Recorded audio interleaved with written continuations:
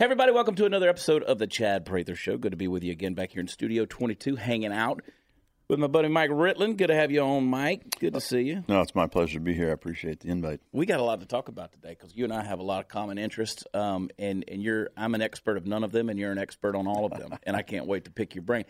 Got our director, Mark, sitting over here, hanging out at the control booth. The puppet master himself is... Right. I don't know. I like the Puppet Master nickname. We might have to go with Puppet Master Mark. And we can see who's the puppet each week.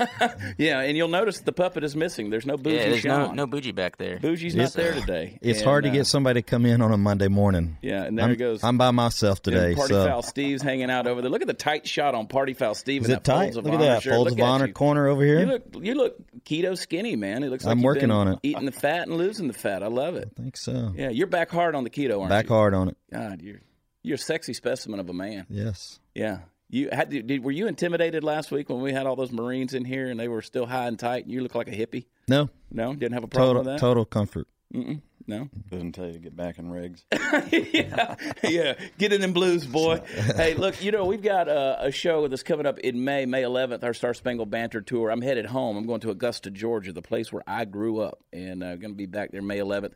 Tickets just went on sale over the weekend, and so you can go to watchchad.com, pick those up. We're going to be at the Miller Theater. I think it holds about 1,300 people, and it's going to sell out very, very fast. So I want you to go get those tickets, and, hey, give me a great homecoming because I like to make money. I like the hometown money is what I like. I love capitalism, Mike. That's what I love. We're going to refer to some things today that are going to make us both realize how much we appreciate capitalism. Yeah. That's funny. Mike is a Navy SEAL, former Navy SEAL. See, I always call people like Marines don't want to be called former Marines or used to be a Marine. They're still Marines. Yeah. So I don't know how the Navy. I mean, to me, I don't really give a shit, honestly. I mean, you can call me a circus clown if you want. I mean, I used to be a SEAL. I'm not anymore. I didn't retire. I did a little over 12 years, but I mean. Well, I mean, first of all, thank you, and second of all, it's an accomplishment. I mean, it really is, and I've been fortunate enough over the years to get to know some folks who have accomplished that and did that, and I'm like, it makes you realize how much of not a man I am, really, when it comes down to it.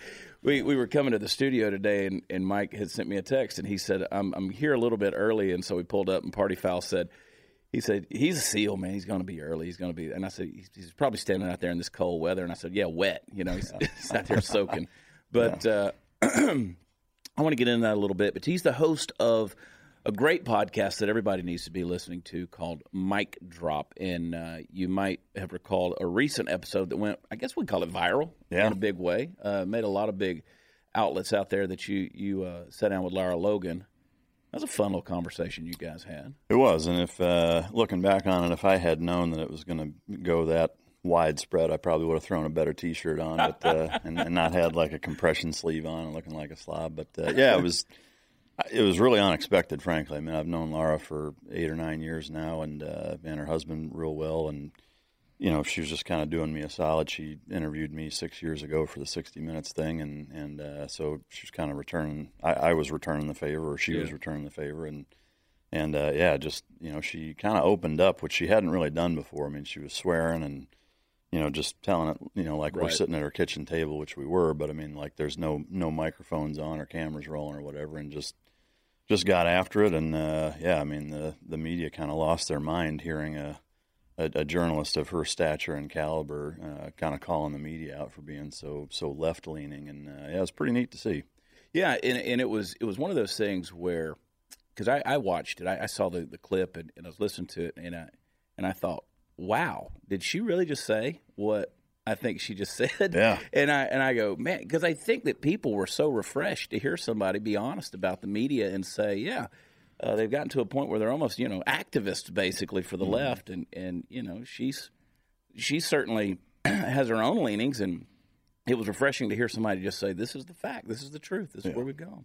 Well, I think especially somebody with her credentials, and her background. I mean, it's one thing if Alex Jones says that, right? To have a 60 Minutes or CBS Foreign Affairs senior correspondent tee off on the media the way that she did and really pull no punches and not censor herself whatsoever, you just don't see that, you know. And so it was definitely refreshing to me too. And when we did it, I didn't really think like, wow, this is going to be solid gold, and everybody like it caught us both by surprise, frankly. Right. I mean, she's called me a few times since then. And I was going to ask you what the follow up has been with that, is from her perspective. Yeah, I mean, kind of similar. She's like, I didn't see this coming. I mean, which I guess I would have figured she probably would have more than I would. But I mean, she knew. One of the comments she made was, this is career suicide. So I mean, she had some inkling of what she was talking about, but maybe didn't realize it'd have the reach. Yeah. Through a no name like me's podcast or something like that. I don't know, but yeah, it was pretty cool to see for sure. Did she get a lot of negative blowback from the people in that industry, or has it been just solid across the board? I mean, consistent. I haven't seen any of it. I think just like with a lot of things, they just don't cover it if it's something they don't like. I mean, I don't know how if you take her background and experience and leverage it or contrast it to what she said, if you're a liberal media executive host personality, what have you, I don't know how you argue with it, And so to me, just like with a lot of things, it's like, with the Michael Cohen stuff, him debunking as many things as he did, and now they're just not talking about it. They're happy to talk about it when it suits their agenda, and so if it doesn't, they just kind of bury it. On the other side of the token, she's gotten a lot of overwhelming support from conservative outlets, and, even more independents of just same kind of thing, being or feeling refreshed that she was willing to go that route. Certainly, in some of the comments, a lot of people were doing what they normally do of bringing in personal attacks and talking about her image and the shirt she was wearing and going that route, which to me discredits you immediately if that's the first thing you say. But exactly. Yeah. No, I thought it was interesting. Mark, did you see the interview? Did you see that piece where Laura was talking and she basically said, "Hey, they've become kind of propagandists for the left." Talking about the mainstream media. It was pretty. Yeah, I haven't seen that yet. I'll have to. Yeah, you got to check that out. And anybody who hasn't, I encourage you to go. All you got to do is do a search for Mike Ritland and Laura Logan, Lara. And you'll see it. It's there. Was it one of those situations where somebody, sends you a message and goes, "You're on Fox News this morning"? Yeah. I got. People I hadn't heard from in a decade. Like, dude, you're on. Whatever. Which again, to me was it was not expected. So I was really surprised at how many different media outlets picked it up and had her on to talk about it and showed clips of the interview. And it was just weird. It's a weird feeling. I'll tell you, the first time I was ever on Fox and Friends, I didn't know Fox News. I didn't know I was going to be on Fox News. I had a buddy of mine who sent me a text message and said, "Hey, man, you're on Fox." And I was like, "Which affiliate?" Because I thought it was just a local Fox affiliate, and he was over in Georgia. And he goes, "No, you're on Fox News right now. They're talking about you." And so I go in there and I look in there, and sure enough, there's my ugly mug up on the deal. And then I can remember another time where I did something, and Pierce Morgan had retweeted. Pierce Morgan's talking about me, and I'm like, I'm just a dude in a truck with a cowboy hat on, dog in the back running his mouth, and it kind of takes you by surprise. It's kind of one of those, whoops, I would have dressed better. I mean, that's exactly it. I had done three really long episodes that week, and I traveled 5.5 hours to get to her. So we left at like 4 a.m. after doing 2 really long emotional episodes, the 2 days prior to that, and so I was kind of at my, burning it at both ends. On fumes, so to speak. So I was a bit in the hurt locker showing up, but it just totally caught me off guard. I mean, I'd been on, Fox a few times for the books that had come out, but in a totally different capacity. It had, everything to do with military working dogs and dog training and stuff. So to be on a media outlet of that magnitude for media-related stuff was pretty cool. But. It's a cool deal. And I encourage everybody to go check it out. And it's a great talk. And I like Laura. I mean, she's she's great, and I really appreciated her doing what she did. And I know it was funny because a few days after that, I got a text message from my agent, my live event agent out in L.A. And he said, "Do we like Mike Ritland?" And I said, What?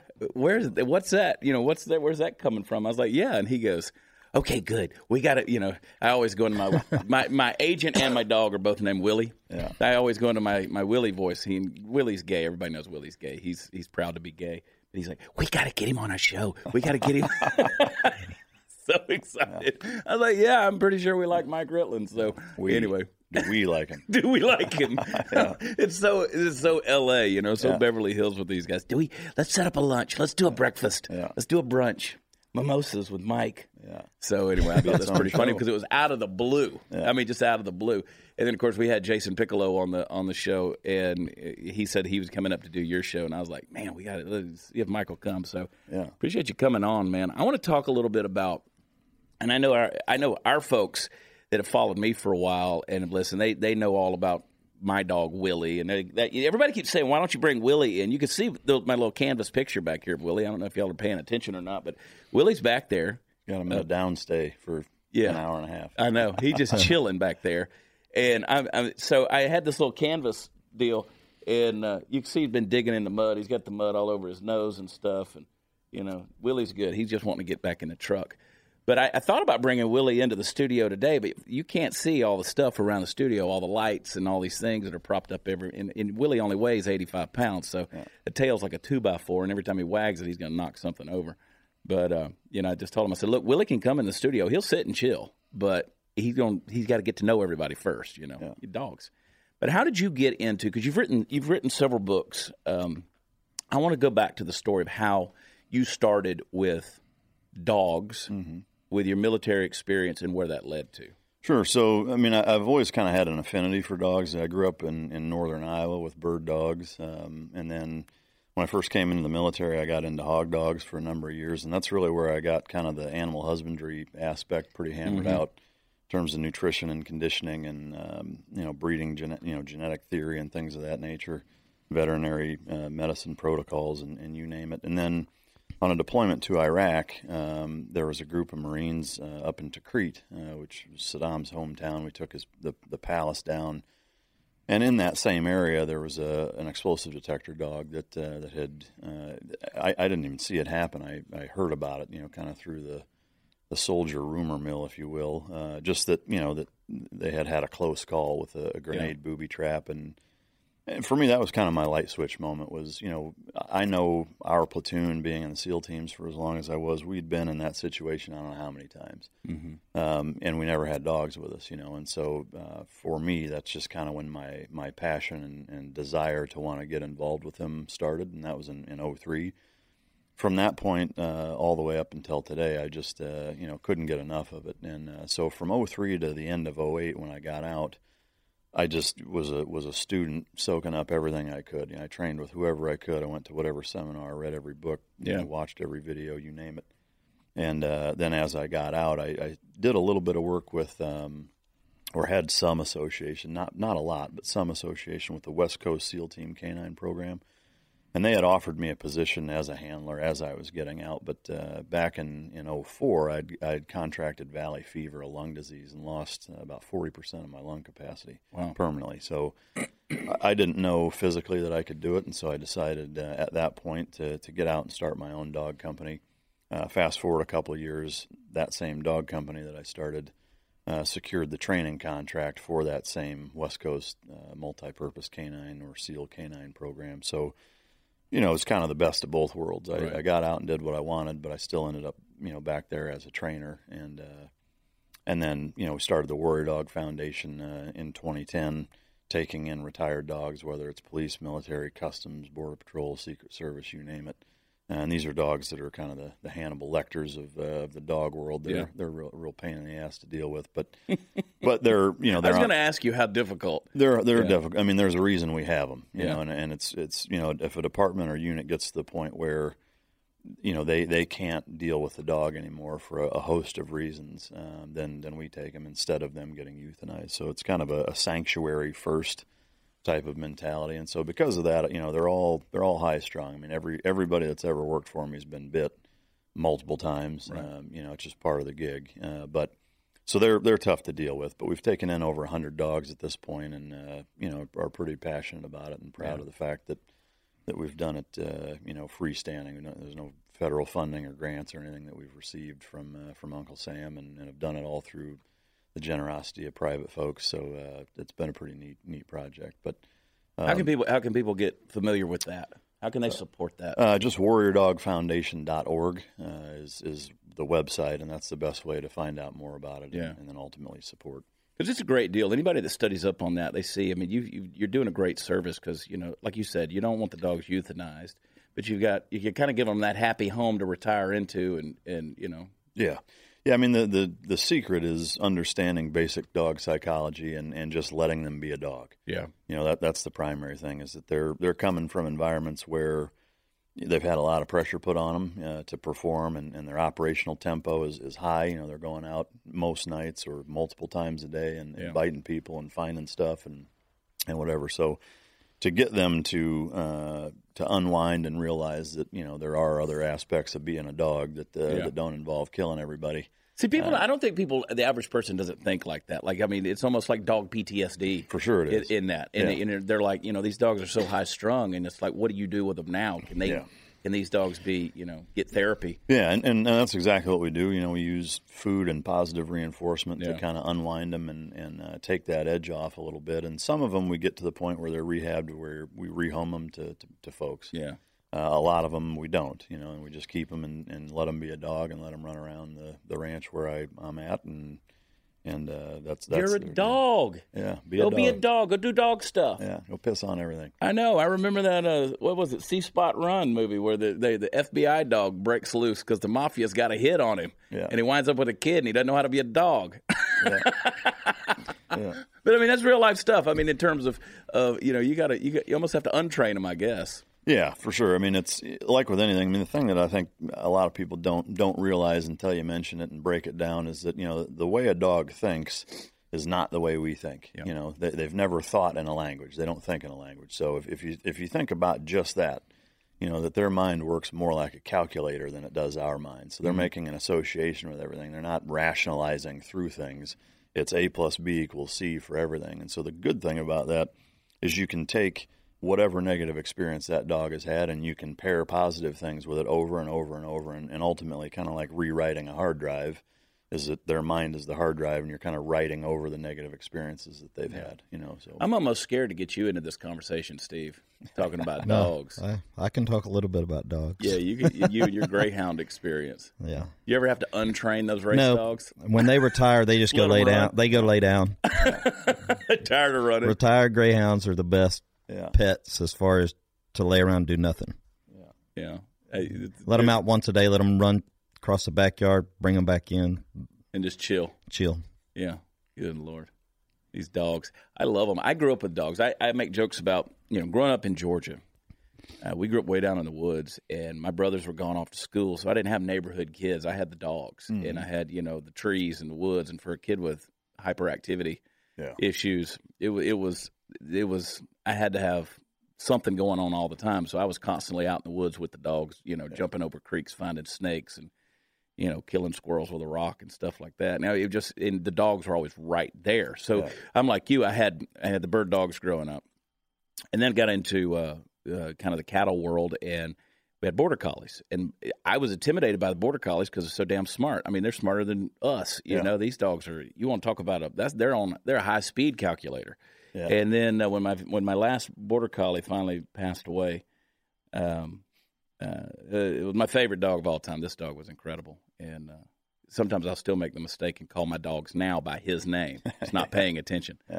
And but anyway, and then we got involved with Capel Canine, which is down in south of Fort Worth, and of course that's where my Willie came from, and we got real strongly interested in the world of personal protection dogs and drug dogs and bomb dogs, and we were working with an organization based out of Central Texas called Canines for Cops, which works to raise money to help put dogs on law enforcement on the front line. For me, it's always been about watching dogs do what dogs do. Yeah. And I love to watch a dog work, whether they're pointing at birds or herding sheep or whatever they're doing. It's just fun to watch something that, in many ways, instinctually, but with the training, just knows how to. They're an extension of you. Yeah. Yeah, I mean, to me, similarly, one of the things that I marvel at, both in the canine working world or industry and just with pet dogs, is that our arrogance as human beings that we're going to teach them very much. When it comes to basic obedience and stuff, yeah, like most of those things aren't inherent. They're not natural. Dogs don't like to heel and sit and stay and go to place and crate and stuff like that. But when it comes to their inherited genetics, the best way to approach that is to be able to select and identify the dogs that have them in the calibers needed to do the type of work, and then just manipulate the environment and let them be a dog, let them do what they do, and make it easy for them to make the right decision, and then they get rewarded for it, because it is. I mean, it's I always laugh when people are like, I'm teaching this dog to track. Like, I got news for you. That dog already knows how to track. Yeah. Like, you're just showing him the parameters with which you want him to track. I mean, dogs wouldn't exist if they didn't know how to track and scent and hunt and do all these other things and bite and apprehend. I mean, yes, we are, as humans, selectively breeding and funneling gene pools, but the ones that are already there that have literally thousands and thousands of years behind them, you're not going to teach them anything.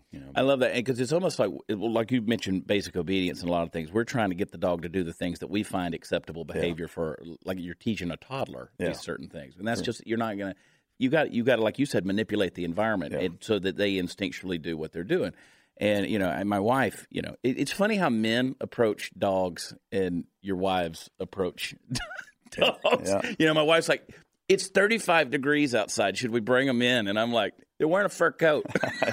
He's actually happier out there. They like it. They don't want to come in the house. They don't want to be in here where you're having going from hot flash to cold flash. You got the temperature set on 80 in here. They don't want to be in here with this. Yeah. She's like, she's going to pee on the floor. Well, that's because that's what dogs do. Yeah. But yeah, I mean, pee somewhere. No, I know it. Well, and that's the thing. I mean, again, we rationalize things like that. Like, why would you go to the bathroom in your own house? Like, to them, it's not their own house necessarily. If it's not right where they're sleeping, they don't really care. Yeah. You've got to teach them those things. But ring a bell at the back door. Yeah. And then Joe will hop up on the commode. Yeah. No, they ring the back door bell. And I go let them out. Yeah. But, they can be taught just about anything, and that's really kind of the benchmark or the framework of the online training that I started a few years ago is that people, just like with shooting or working out or being a chef, I mean, whatever, is, hey, give me a couple of quick pointers. Like, it doesn't work that way. It's akin to saying, I'm a total slob and out of shape. Give me a couple of exercises I can do to make me look like Bruce Lee. Like, it doesn't work that way. So, structuring your environment, having a finished product in mind, and then working your way backwards from that, and developing a plan and executing it is the key. Like, it's really not complicated and it's not hard. It just takes putting a little bit of time in and being consistent, viewing the world rather through that dog's eyes, and not trying to overthink everything that the dog's probably thinking this or that. I mean, he's not thinking a lot of the time. He's just making associations. Yeah. Yeah, no, and it's fascinating. It really is. And so when you were working with the military and you were training those dogs for that, was it primarily for bomb detection and explosives? That was half of it, which is to put a percentage on the value. That's the overwhelming value that dogs bring to the table is their nose for that purpose. But the other side of that coin is apprehension. Mm-hmm. And where we use them in the SEAL teams or special operations community more so than I think most units, specifically in the regular military, is a couple of things. Is one, like on a target, we may send the dog in, and overseas, a lot of times there will be false floors or fake furniture or things of that nature where there are people hiding. There's been instances where a rug like this on the floor, that there's a trap door underneath that, and there's 8 dudes under there armed. That are getting ready to ambush a unit coming in to assault a target, and the dog will pick up on that. So they're still using their nose the same way they do to find IEDs and explosives, but they're finding people. And so that's a big component. Running into a room where you've got a couple of insurgents sandbagged in, getting ready to mudsuck the first 3 or 4 guys coming in the room. Dog comes in, finds them, and neutralizes them. And then the last thing is what we call squirter control, which is where you may post a dog out to a flank, before the team enters into whatever target they're assaulting, and at that point you've got the dog and the handler busted out to one side, and if dudes try to squirt out the back, you let the dog go, and he tracks them down and hammers them. Takes care of business. Yeah. Let me tell you, I've watched these dogs work. and I don't ever want to be on the receiving end of that. I know it. I mean, I kind of laugh at the people that scoff at a dog's ability to take them down, and they'll say things like, "I'll give him this hand and I'll choke him with the other." And the thing that a well-trained, genetically capable animal. I mean, it's honestly it's like trying to arm wrestle a chainsaw. Like wherever that dog grabs you, he's going to absolutely destroy it. And the more you move and the more you let him push and drive and shake and dominate you, the more damage. If you try to fight him, it's going to do more damage to you. So when you see a dog legitimately get somebody, and whether they put up a fight or not, and you see the damage that they do, very quickly you realize, that actually probably wouldn't pan out so well if I tried to go at it with them. Well, we go out, we do, and I didn't even know this was such a thing until a couple of years ago. But I mean, so we've got the folks, the guys from Denmark that'll come over and compete, and then we'll send guys over there to compete with the Danes, and it's this competition of protection training, protection trained dogs, personal protection dogs, and they put them in competitions. I mean, it's almost like going to these agility trials and watching these dogs work, and it's amazing to watch. And we've got our buddy. Our buddy over at the kennel, he's an incredible dog trainer himself, but he's also, he'll dress up and be the target most of the time. And he's a black guy. Yeah. And so we'll post those videos on YouTube, and they're like, why are you sicking the dog on the black guy? Why you keep making the black guy the target? Of course, it's got to be racist, right? I know, exactly. Can't not so be. We'd go out there on Saturday mornings, and I would do a live feed video on Facebook or whatever, and they were like, dude, I don't feel comfortable watching this. Have you been in the suit before? Yeah. Yeah, I mean, it's brutal. I mean, as you well know, like you can explain that level of intensity where a dog's eyes, are literally burning through your soul, waiting to be able to get on you. And that feeling, like you don't realize how hard they bite and how capable they are, until you actually do it. I mean, and it's funny to give you a perspective. We'll take Willie out there, and Willie's, to him, you start out as a puppy, it's a game. They're hitting a target and stuff like that. And then we've seen some dogs where, not only do you have the sleeves and stuff on, but I've seen the chainmail stuff on there, and I'm like, they come out of that, and they're like, that hurt worse having that chainmail on there because we're just digging the metal into my arm. Yeah. And so and you think the power in the jaws of these dogs. Mm-hmm. I mean, they can destroy. No, it's significant. I mean, I've had, granted, just I can count on one hand. I mean, there's been a few different dogs that I've worked in the last decade that have actually bitten all the way through a bite suit. And that's rare, but yeah, I mean, the thing to remember is that in street clothes, it's hard to put into perspective, the amount of damage that they can do in such a short time. I mean, I've had bones broken, I've had, tendons damaged, I've had nerves damaged. Both of my hands are tingling and numb most of the time from all the bites I've taken in my arms and elbows and things like that. But their ability to inflict that is something that, again, even through that equipment, you get a really healthy respect for, the instant that they're on you. I think most people they don't realize. Yeah, I'll tell people, I say, go watch these videos that we put out because I've seen them in the suit take a grown man and throw them. Oh, yeah. I mean, just sling them around and bring them down. Yeah, well, I mean, so if you think about it, right, so like if you ever worked with medicine balls in a gym, you take a 10-pound medicine ball and play catch with it, just from me to you. It's going a couple miles an hour. It'll still put you on your ass or at least knock you back.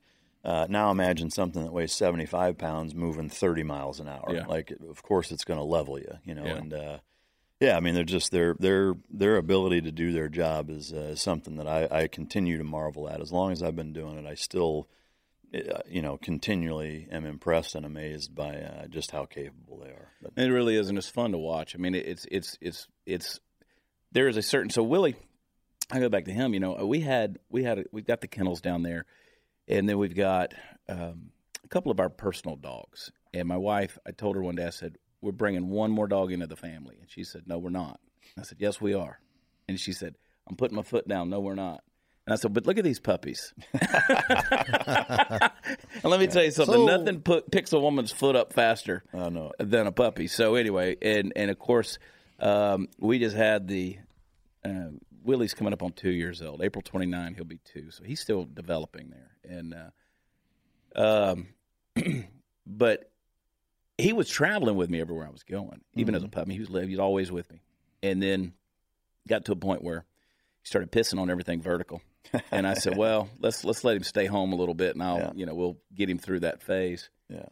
And he took such a connection to my wife, and she was like, "No, you can't take him. He's going to stay here," which actually makes me feel great as much as I'm on the road, because I know that she's got. Yeah, it's better to have Willie with Mama. I'd rather have Willie with Mama at this point in time, and trust me, she's armed to the hill. She's a Texas woman that believes in the Second Amendment, sleeps next to a gun, and is easily startled when she sleeps.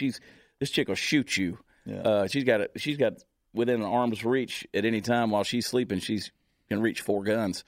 And then there's Willie. Yeah. So I feel pretty good about it. Yeah, you got quite the security layers set up, no doubt. Yeah, no, it's fun, and to watch him and do that. But you had you've written, and that's what I was pulling up here a minute ago, because I'm so horrible. I mess these names up. Trident Canine Warriors. Is that your first book? It is. Yep. Trident Canine Warriors, and then you did Navy SEALs Dogs, which was kind of a retelling of that. Yeah, it's the YA, or the young adult adaptation. Yeah. It was actually for the Scholastic school book fairs, that program, which was neat, because at that time my kids were in that age range, and so they'd come home from school with their little Scholastic book fair flyer thing, and their dad's book is in it. That's cool. Kind of neat, but yeah, so those did pretty well, and then so I was approached to do kind of a strictly a training book, and that's what the last book, Team Dog. Yeah, Team Dog.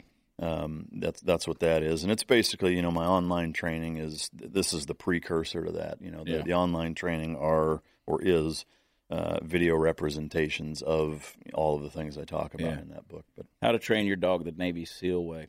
Team Dog. I love that. I love the change too, because on the Trident Canine you got the Shepherd there, and then on Team Dog you got the Yellow Lab. Yeah, it's like we're going to bring it down a level. Yeah, well, I mean, even with the title, like looking back on it, I should have named it or subtitled it something different, because a lot of people see that subtitle and they're like, well, I have a Labradoodle, I don't need a Navy SEAL trained dog, but the point of that subtitle is that all of the principles that I've used and learned, albeit some of them the hard way, over the years of training these dogs, is that that getting them from point A to point B, whether it's a laser guided explosive detector dog for a federal law enforcement group, or teaching the skipper key to stop biting the kids when she's going after a peanut butter sandwich or whatever, like those principles are the exact same. Yeah. How you apply them and the medium that you're using them is different, but the basic operant conditioning principles behind it are all the very exact same thing. And so I take my approach towards, if somebody says, hey, I've got problem X with this dog, it doesn't matter what breed of dog it is, doesn't matter what problem X is, my solution is a process, and it's basically the same process all the time, which is going back to the original point, which was, structuring the environment, manipulating it so that you become that dog's center focus. Right. Is that you're neutralizing all the white noise, all the outside stimuli by feeding through training and using crates and kennels initially to kind of put the dog through what I call dog boot camp, or canine boot camp, which is where you're getting rid of everything. It's just you, the dog, and now you're shaping behavior using these different reinforcement techniques, and that's primarily what I go off of. Do you have a go-to or specific favorite breed, or it's just the disposition of the dog? Yeah, I mean, for me, it's 100% about the character of the dog, and to give you an example, people, especially in the working dog industry, you hear people argue about Shepherds being this and Malinois are that, and Dutch Shepherds are this, and Taverns are X, and whatever. And to me, my selection process is what it is. No different than you interviewing somebody for a job. It doesn't matter if they're Asian, man, woman, whatever. Well, it matters around here. Yeah, around here. Mark does not get along with women. That's actually not a surprise. This is a toxic workforce we got around here with Mark when it comes to women. He's I bring the toxicity to the workplace.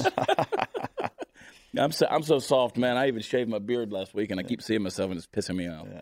Anyway. But yeah, that's kind of the deal, really, is that I approach it very systematically and very non-biased to whether it's a female or male, if it's a Shepherd, a Malinois, whatever. my test is what it is. And so the dogs that pass that test are essentially all the same. I mean, I refer to it as the breed as a paint job in terms of when I'm dealing with them, because if they've done all the things that I need them to do, it's pretty irrespective of what breed they are. If you're going to walk somebody through a selection of, they're trying to pick the dog that's right for them, or whether it's a working dog or, which in my opinion, I don't know a better way to say this other than just to say I think all dogs, they need structure. Dogs need that because, again, you're letting them exist in their environment, but you have to structure, that environment, especially if you're going to, those two worlds are going to collide with each other, whether it is just a family pet or a dog that has a specific purpose, which me personally, I think that all dogs should have a specific purpose. Sure. Yeah, 100%. In terms of your question about selectivity, selection process, et cetera, is, again, I look at it the same way as training, as what do you want? Yeah. Because, that ideal companion, whether it's at a high working capacity, just a straight companion animal, an agility dog, a protection dog, a dog you want to, do a lot of hiking with, you've got to know, hey, these are all of the things that I want to be able to do with this dog. Now I need to go find the dog that's going to fit all of those parameters and check all of those boxes. So that needs to drive what dog you get, and those are going to be varied, from person to person, family to family. In terms of the structure component, unquestionably, that's where most people screw up, as they view something as simple as they leave dog toys all over their house, right? And you've got a young puppy and there's a Kong here and a Nylabone there and a greeny, chewy dental bone over here, and then there's a stuffed animal here and there's the kids' toys here and your shoes are over there. If you put yourself in the dog's shoes, they don't know what the hell the difference is between any of those things, and so just something as simple as they're not allowed to put their mouth on anything inside the house. They're either they can play with whatever toy I want them to in a crate, or they can do it outside, or in a designated area where you can put your mouth on things in here. Just making it black and white makes a big difference, and so you're not constantly reprimanding the dog. From a structure standpoint, that's where most people make mistakes. Is that dogs are genetically hardwired, even if they're not dominant or alpha, as that term gets thrown around way too much or way too often. Beta male. Way more than it should. As most dogs are not truly dominant or alpha or naturally forwardly aggressive. Very few of them are. Where people are mistaken is that there's a lack of structure and nobody running the show. Mm-hmm. And so when you have a dog that's not truly dominant, that's in an environment that's completely chaotic, not structured, and nobody is leading by example and being stoic, emotionally stable, consistent, and communicating non-verbally to that dog as to what they want to happen, you've got a recipe for disaster, because you've got a power vacuum. And so the hard wiring in an animal, in a dog, is that if nobody's running the show, then they will Roger themselves up to do it, but they don't want to do it. So that's when you've got a neurotic, psychotic, high-strung, nervous, anxious dog that's not dominant, that's trying to be because nobody else is. That's interesting. Yeah. And that's, frankly, I'd say 85-90% of the problem dogs that I run into that are just house pets, that's the case. Yeah. Is that you've got a bunch of spineless idiots inside their house that don't are too pussyfooted to be able to get in a dog's ass or at least to be structured enough. And it's not about being violent. I mean, some of the videos I have on my online training, I've got Be the Man Part 1 and 2. Yeah. And I never even put my hands on the dog. But give them the Cesar Millan shock there. Not exactly. It's a little different than that. If they're being that way with their dogs, they're probably being that way with their kids 100%. Yeah, I mean, the parallels between... What's wrong with the world today? Yeah, the parallels between bad dog training and bad child rearing are uncanny. I love that. Be the Man, Chapter 1. Yeah. Which tells you there's more chapters coming. There's multiple chapters. Be the freaking man. Yeah. Oh my God. See, we live in. I love putting stuff out there like that just so to piss people off. Yeah. But you're right. Yeah. Yeah. I mean, that's if I could point to a single point of failure, it's that. It's people can't be consistent and they don't understand how to non-verbally communicate. And I catch hell all the time for, some of my views on some of that stuff. One of them being spaying and neutering your dog. I actually put a video on my YouTube channel just not very long ago, and people lost their damn minds about it, because my advice is to not do it. Yeah. and of course, the vitriol and the initial response is, obviously you've never been to a shelter and this is totally irresponsible and all these other things. And, I just have a different perspective on it is that, if you can't control your dog or put enough time in to teach/train and control the dog not to go out and have puppies, you shouldn't have a dog. Mm-hmm. To me, it's laziness. And you got to teach the dog safe sex. Absolutely. Yeah. If you can't have you ever tried to put a condom on a dog? Yeah. It's way easier than you'd think. Party foul. I got a feeling you probably have tried it. Probably done some things to dogs that most people would. Let's just say you got some stock in Jif peanut butter over there. Creamy. See, no wonder Rhodey's so excited when you come home. Yeah. And he's not neutered. Listen, either, let me tell you the truth. Now, one of the things that we have on my tour rider, whenever I show up in the green room, there's always a thing of peanut butter. Yeah. And let me tell you, we might take a couple of scoops of the peanut butter out or whatever. Steve always goes home with the jars of peanut butter. He always shoves them in his bag. Now it's all coming together now of you and the dogs and the peanut butter. Yeah. You pervert. Get off my set. Well, at least you're honest. No, I agree with that. I catch it a lot because, like, for instance, again, I refer back to Willie. Didn't neuter it, have no intentions to neuter him. I've never been drunk enough to want to cut my own balls off. Yeah. So.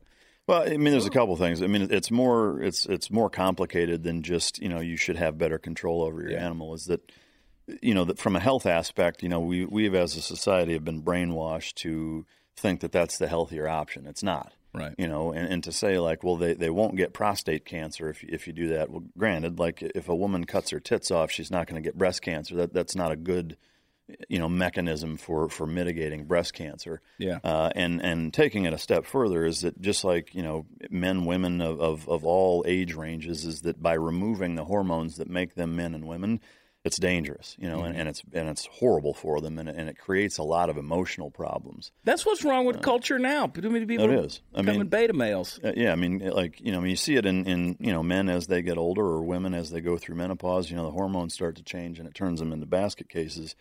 I strongly believe that's a big component to why so many dogs are jacked up, is because their hormones are way out of whack. But even more so than that is that, from a responsibility standpoint, is that, you've got to be able to, control your dogs so that they're not having puppies, because that's the biggest complaint or criticism I get, is that, shelters are overfilled, and when you give people that advice, it's even worse. And I would just say, think about this, is that, shelters are the busiest and most overcrowded they've been in the history of this country after decades of spaying and neutering campaigns. You cannot grab a dog out of a shelter without it being spayed or neutered. Right? You can't do it. So I would ask, how is that working out for us as a country? Yeah. It's not. And the reason it's not is because, the dogs that end up in those shelters are not ending up there from people who have accidental breedings. They're from people who are intentionally doing it, whether at backyard, puppy mill, or otherwise. The other side of that token is that they're ending up there because you don't know what you're doing training-wise, and removing the hormones is a Band-Aid, a dangerous, irresponsible, and lazy Band-Aid on not putting the time in and just learning how to train your dog.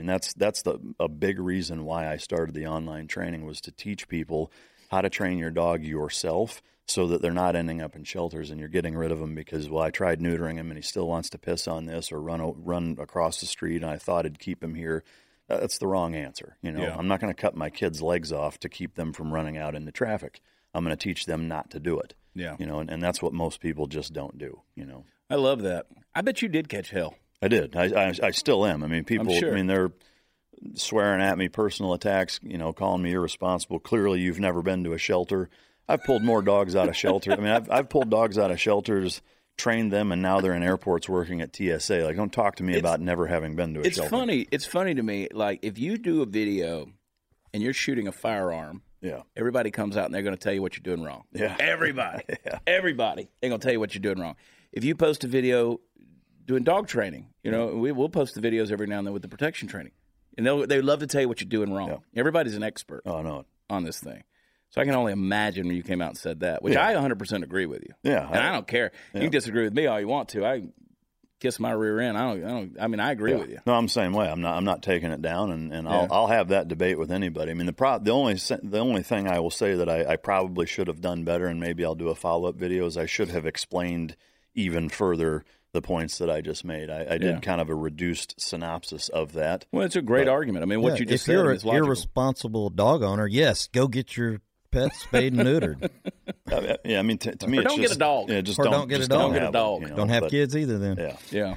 No, I agree with you. I think we buy into this stuff hook, line, and sinker, and it just becomes a catchphrase and all these different things. It's like it boils down to irresponsible dog ownership all the way across. Yeah, and most people they're spoon fed no different than they're spoon fed on certain social agendas throughout the media, that they don't really stop and think about it objectively. Yeah. Like, just think about it, I mean, replace dog with child, even though I don't like to anthropomorphize and do that typically, but replace it that way, and whether it's breed-specific legislation, which I think is crap, or mandating certain things that dogs have to be, spayed or neutered or whatever, to be able to go certain places or to adopt a dog or whatever. And I think from experience that it causes more problems in them by being so hormonally imbalanced, especially if you do it before they're physically mature. I mean, growth plates haven't closed. I mean, that's a travesty, I think, when you see, 8-week-old puppies getting neutered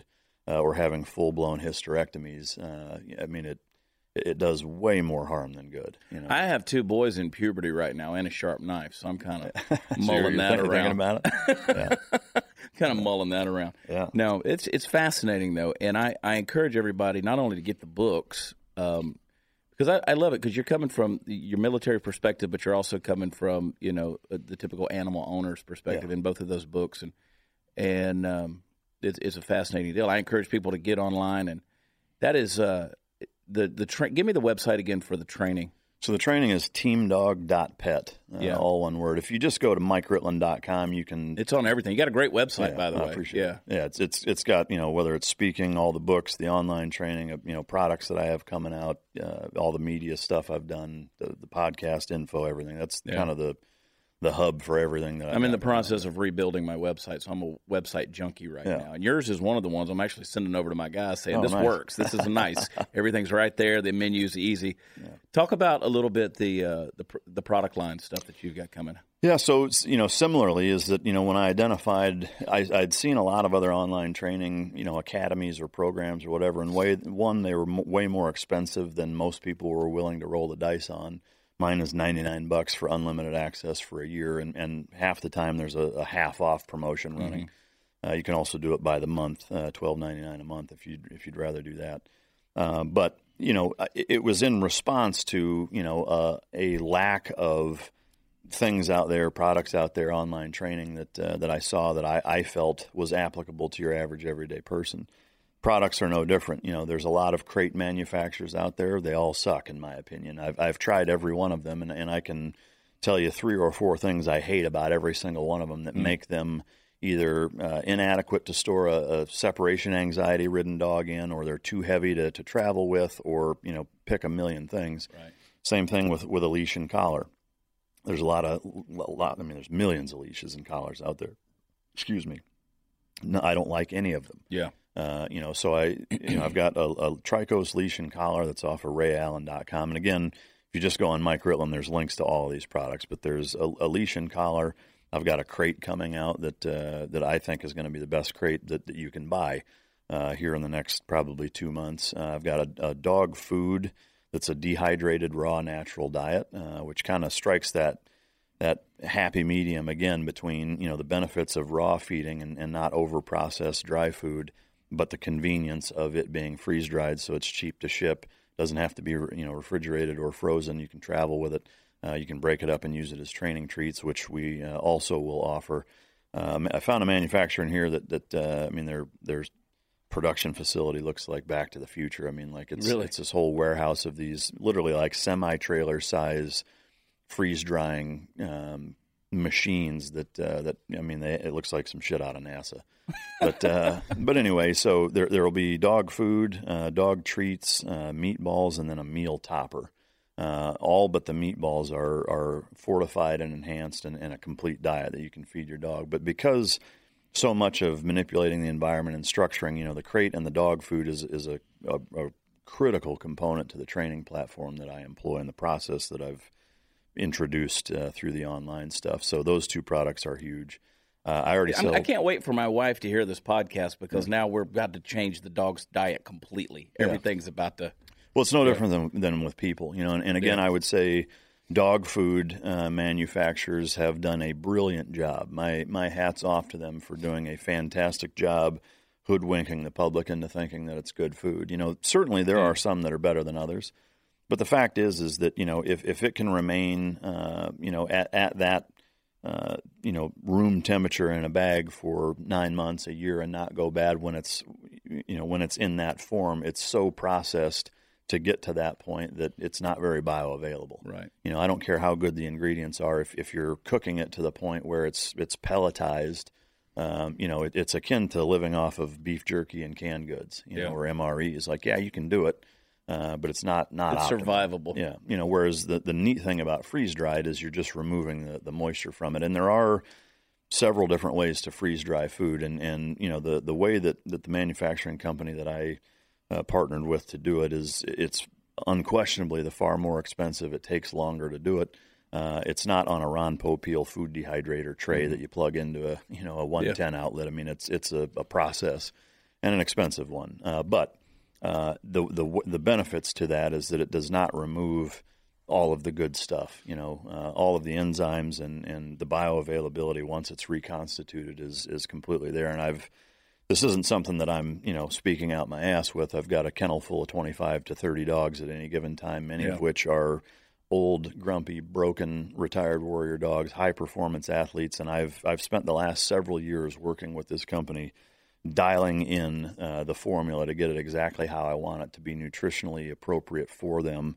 And I've tried it on a ton of them, and to make sure that they'll keep weight on and that their stool is fine and that their blood panels, liver panels, urine, fecal samples, everything balances out and isn't negatively impacted because they're getting too much fat that's affecting their pancreas or getting too many, other enzymes, whether it's too much phosphorus and not enough calcium making their blood acidic. All of these things have been hammered out over several years with multiple nutritionists, using myself and all of my dogs as guinea pigs to ensure that it's a nails product, and we're finally at that point where we'll be able to release it here probably next month. So that's awesome. Yeah, that's awesome. Folks have got to get over to MikeRitland.com. You doing much on social media as far as Twitter or anything like that? Admittedly, not a lot on Twitter because I find myself punch somebody. Yeah, I mean, that's one of the big problems with our society is not being held accountable for your mouth. Thank you. Yes, sir. I know. Yeah, I mean, when you have the ability to say what you want and there's no repercussions, you see what happens, and people talk to each other very, very much unlike they would talk to each other in person. You know, and I'm not the toughest guy in the world, but I can hold my own, and I can tell you that I'll kick your ass, even if I have lost 40% of my lung capacity. There's a lot of people that I have a hunch they wouldn't say the things that they say to me if they were sitting the way we are. And so we have this conversation all the time amongst our group. There's a virtual world and there's a real world, and people behave differently in both. Yeah, so I don't do a lot on Twitter for that reason. Instagram, Facebook, I'm more active on, I would say, because it's a little more appropriate for pictures, videos, and showing some of the things that I do and things of that nature. But that's at @mritland on both Twitter and Instagram, and then it's just Mike Ritland on Facebook. Gotcha. Yeah, at @mritland. Got to go find you. Got to follow you on Instagram for sure. I'm starting to get into that Instagram thing. Yeah, I dig it. Instagram's dangerous though, man. There's all these women on there with their no clothes on. And there's so much smoke and mirrors too, between editing. It's like, is that even a real person? Maybe it is. I don't know. Real men don't use filters. Is that a dude? Maybe is that a chick? I don't know what it is. It doesn't matter. It's ma'am. Yeah. These days you don't know. You don't know. You find yourself looking at Thai women that aren't women. Exactly. And apparently there's a lot of those out there. You remember, Mark, if you're fat but you identify as skinny, you're trans fat. Okay. That's right. Yeah. So. I appreciate you coming on the show and hanging out with us, man. I'm a fan of the Mike Drop podcast. I wish my name was Mike so I could have come up with something that cool. You know, there's just nothing. I got nothing named Chad. I get picked on because my name's Chad on Twitter. I have people come in, "Oh, you're such a Chad." You don't even know what. I mean, I guess that's their way of saying I'm a douche, but whatever. Yeah. Well, I mean, people will find a reason to make fun of you. I know. Yeah. I know.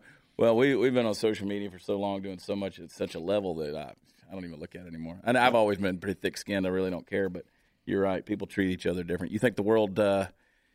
You think America's lasting another generation or two? How are we looking? I don't know. I think it's a coin toss, honestly. I mean, you know, I think the level with which political correctness has dictated how we conduct ourselves is such that it's well past counterproductive. I mean, and it's the point where it's dangerous, you know. And to me, the irony of it is that I don't think most people really believe most of the shit that they say. Right. You know, I think that they're checking a box and they're looking over their shoulder. You know, it's honestly like they live their life like they're about to tell an edgy joke. Yeah. You know, it's like, who's looking? You know, like you can't. To me, that's no way to live. You know, but because of that, I think that seeps into every other element of our society and creates one with which is a very skewed perception of reality. That coupled with social media essentially being a brochure for everybody's life. You know, I mean, it's very much like a military recruiting brochure. Is that right.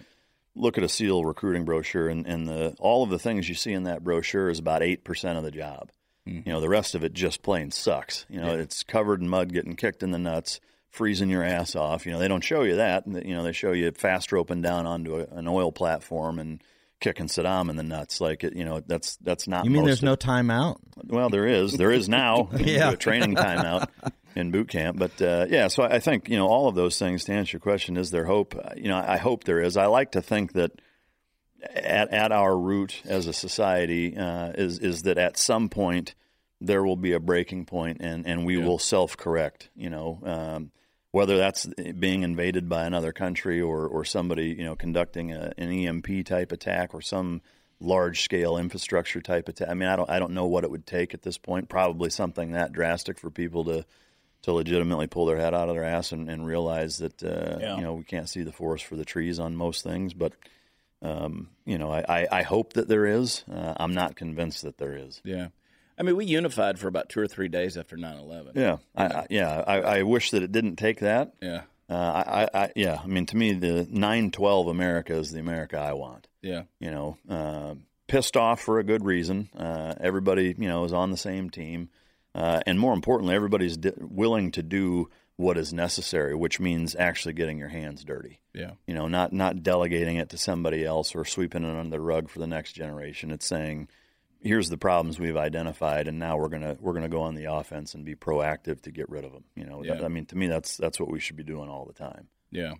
No, I agree with you, and I think that you know, psychologically, nothing unites people more than a common enemy. Yeah. And that's, you know, and I hate to admit that I think you're right, that it's going to take something big to bring it back because we've lived in la-la land. We've had our head buried in the sands for too long, and we haven't been grounded in reality at all.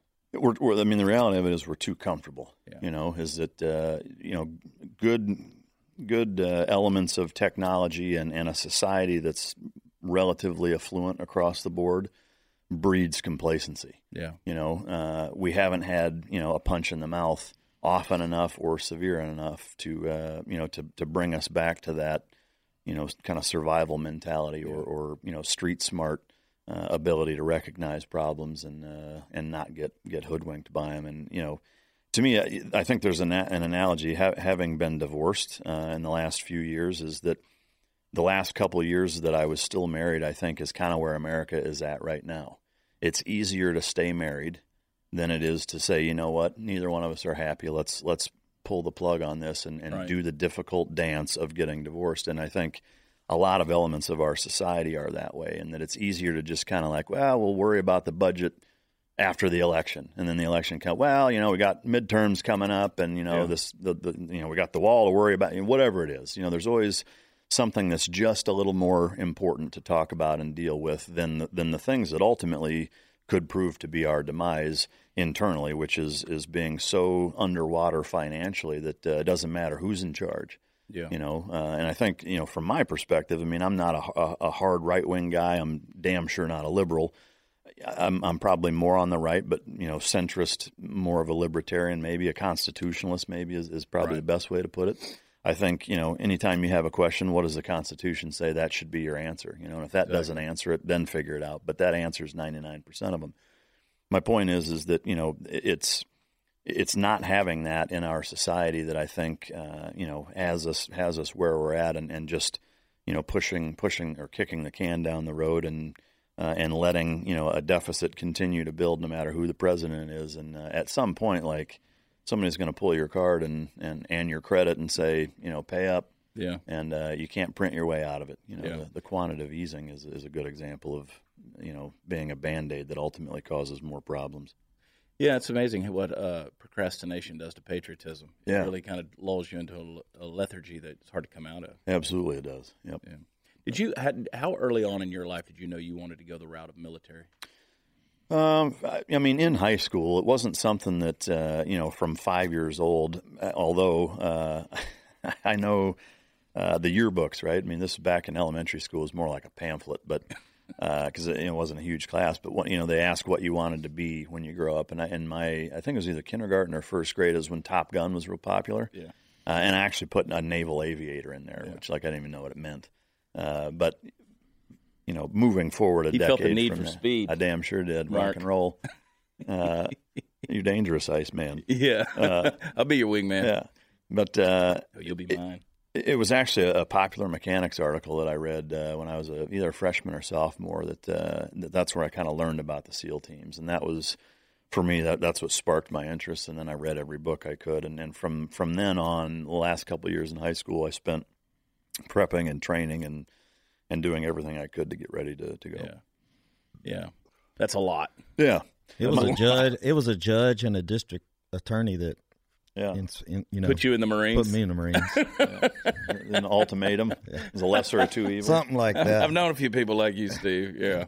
No, much respect, man. Mike, I love what you do. I love your perspectives on things. I encourage everybody to get the Mike Drop podcast, download it, subscribe, listen to it, and it's good stuff. And you've always got various perspectives on there, which are fun. So I appreciate it. Yeah, I've got to get you out to the ranch and have you on it. Oh, I'll do it. I love it, man. Yeah. And I'm gonna bring Willie out to see Mike. We're gonna get rid of some bad habits. Back when I was back in 1996, I was living in an 800 square foot little townhouse, and I thought it would be a good idea to have a Siberian Husky. And that didn't last but a few weeks. I tell you, with the way they shed, I'd turn that apartment into a bird's nest. Here's a dog that wants to run 25 miles a day, and it didn't work so well. That's I've learned a lot about dogs over the years, but it's always learning. One of my favorite things. Appreciate what you do to bring a voice to it. MikeRitland.com. M. Ritland on social media. Find him. Get on there. Go to the website. Check out everything he's got going on, because it's a lot. And I promise you, everybody listening to this could benefit from something that Mike's got going on. So I appreciate you doing it, man. It's my pleasure. I appreciate you having me on. Yeah. It's been a blast. Well, all right. We're going to get out of here. Hey, I am going to be on the 15th and 16th of this month of March. I'm going to be in Ramona, California. We got 2 shows, 2 nights. So we're headed out towards... and by the way, we have some vet ticks available for those 2 shows, and if you can get them on vet ticks, guess what? They're free, so that's a pretty good deal on vet ticks there. So if you're a veteran, we got I think 50 or 60 tickets to both of those shows that are free. So go in there and get them. You can go to watchchad.com for the ticket links, and we'll see you in Ramona, California. And we got so many other shows coming up. Hopefully, we'll be in a city near you. Mike, thanks for coming on. Oh, my pleasure. Always a pleasure, and you're always welcome. Hey, thank you. God bless you guys. We love y'all. We'll talk to you later. Bye.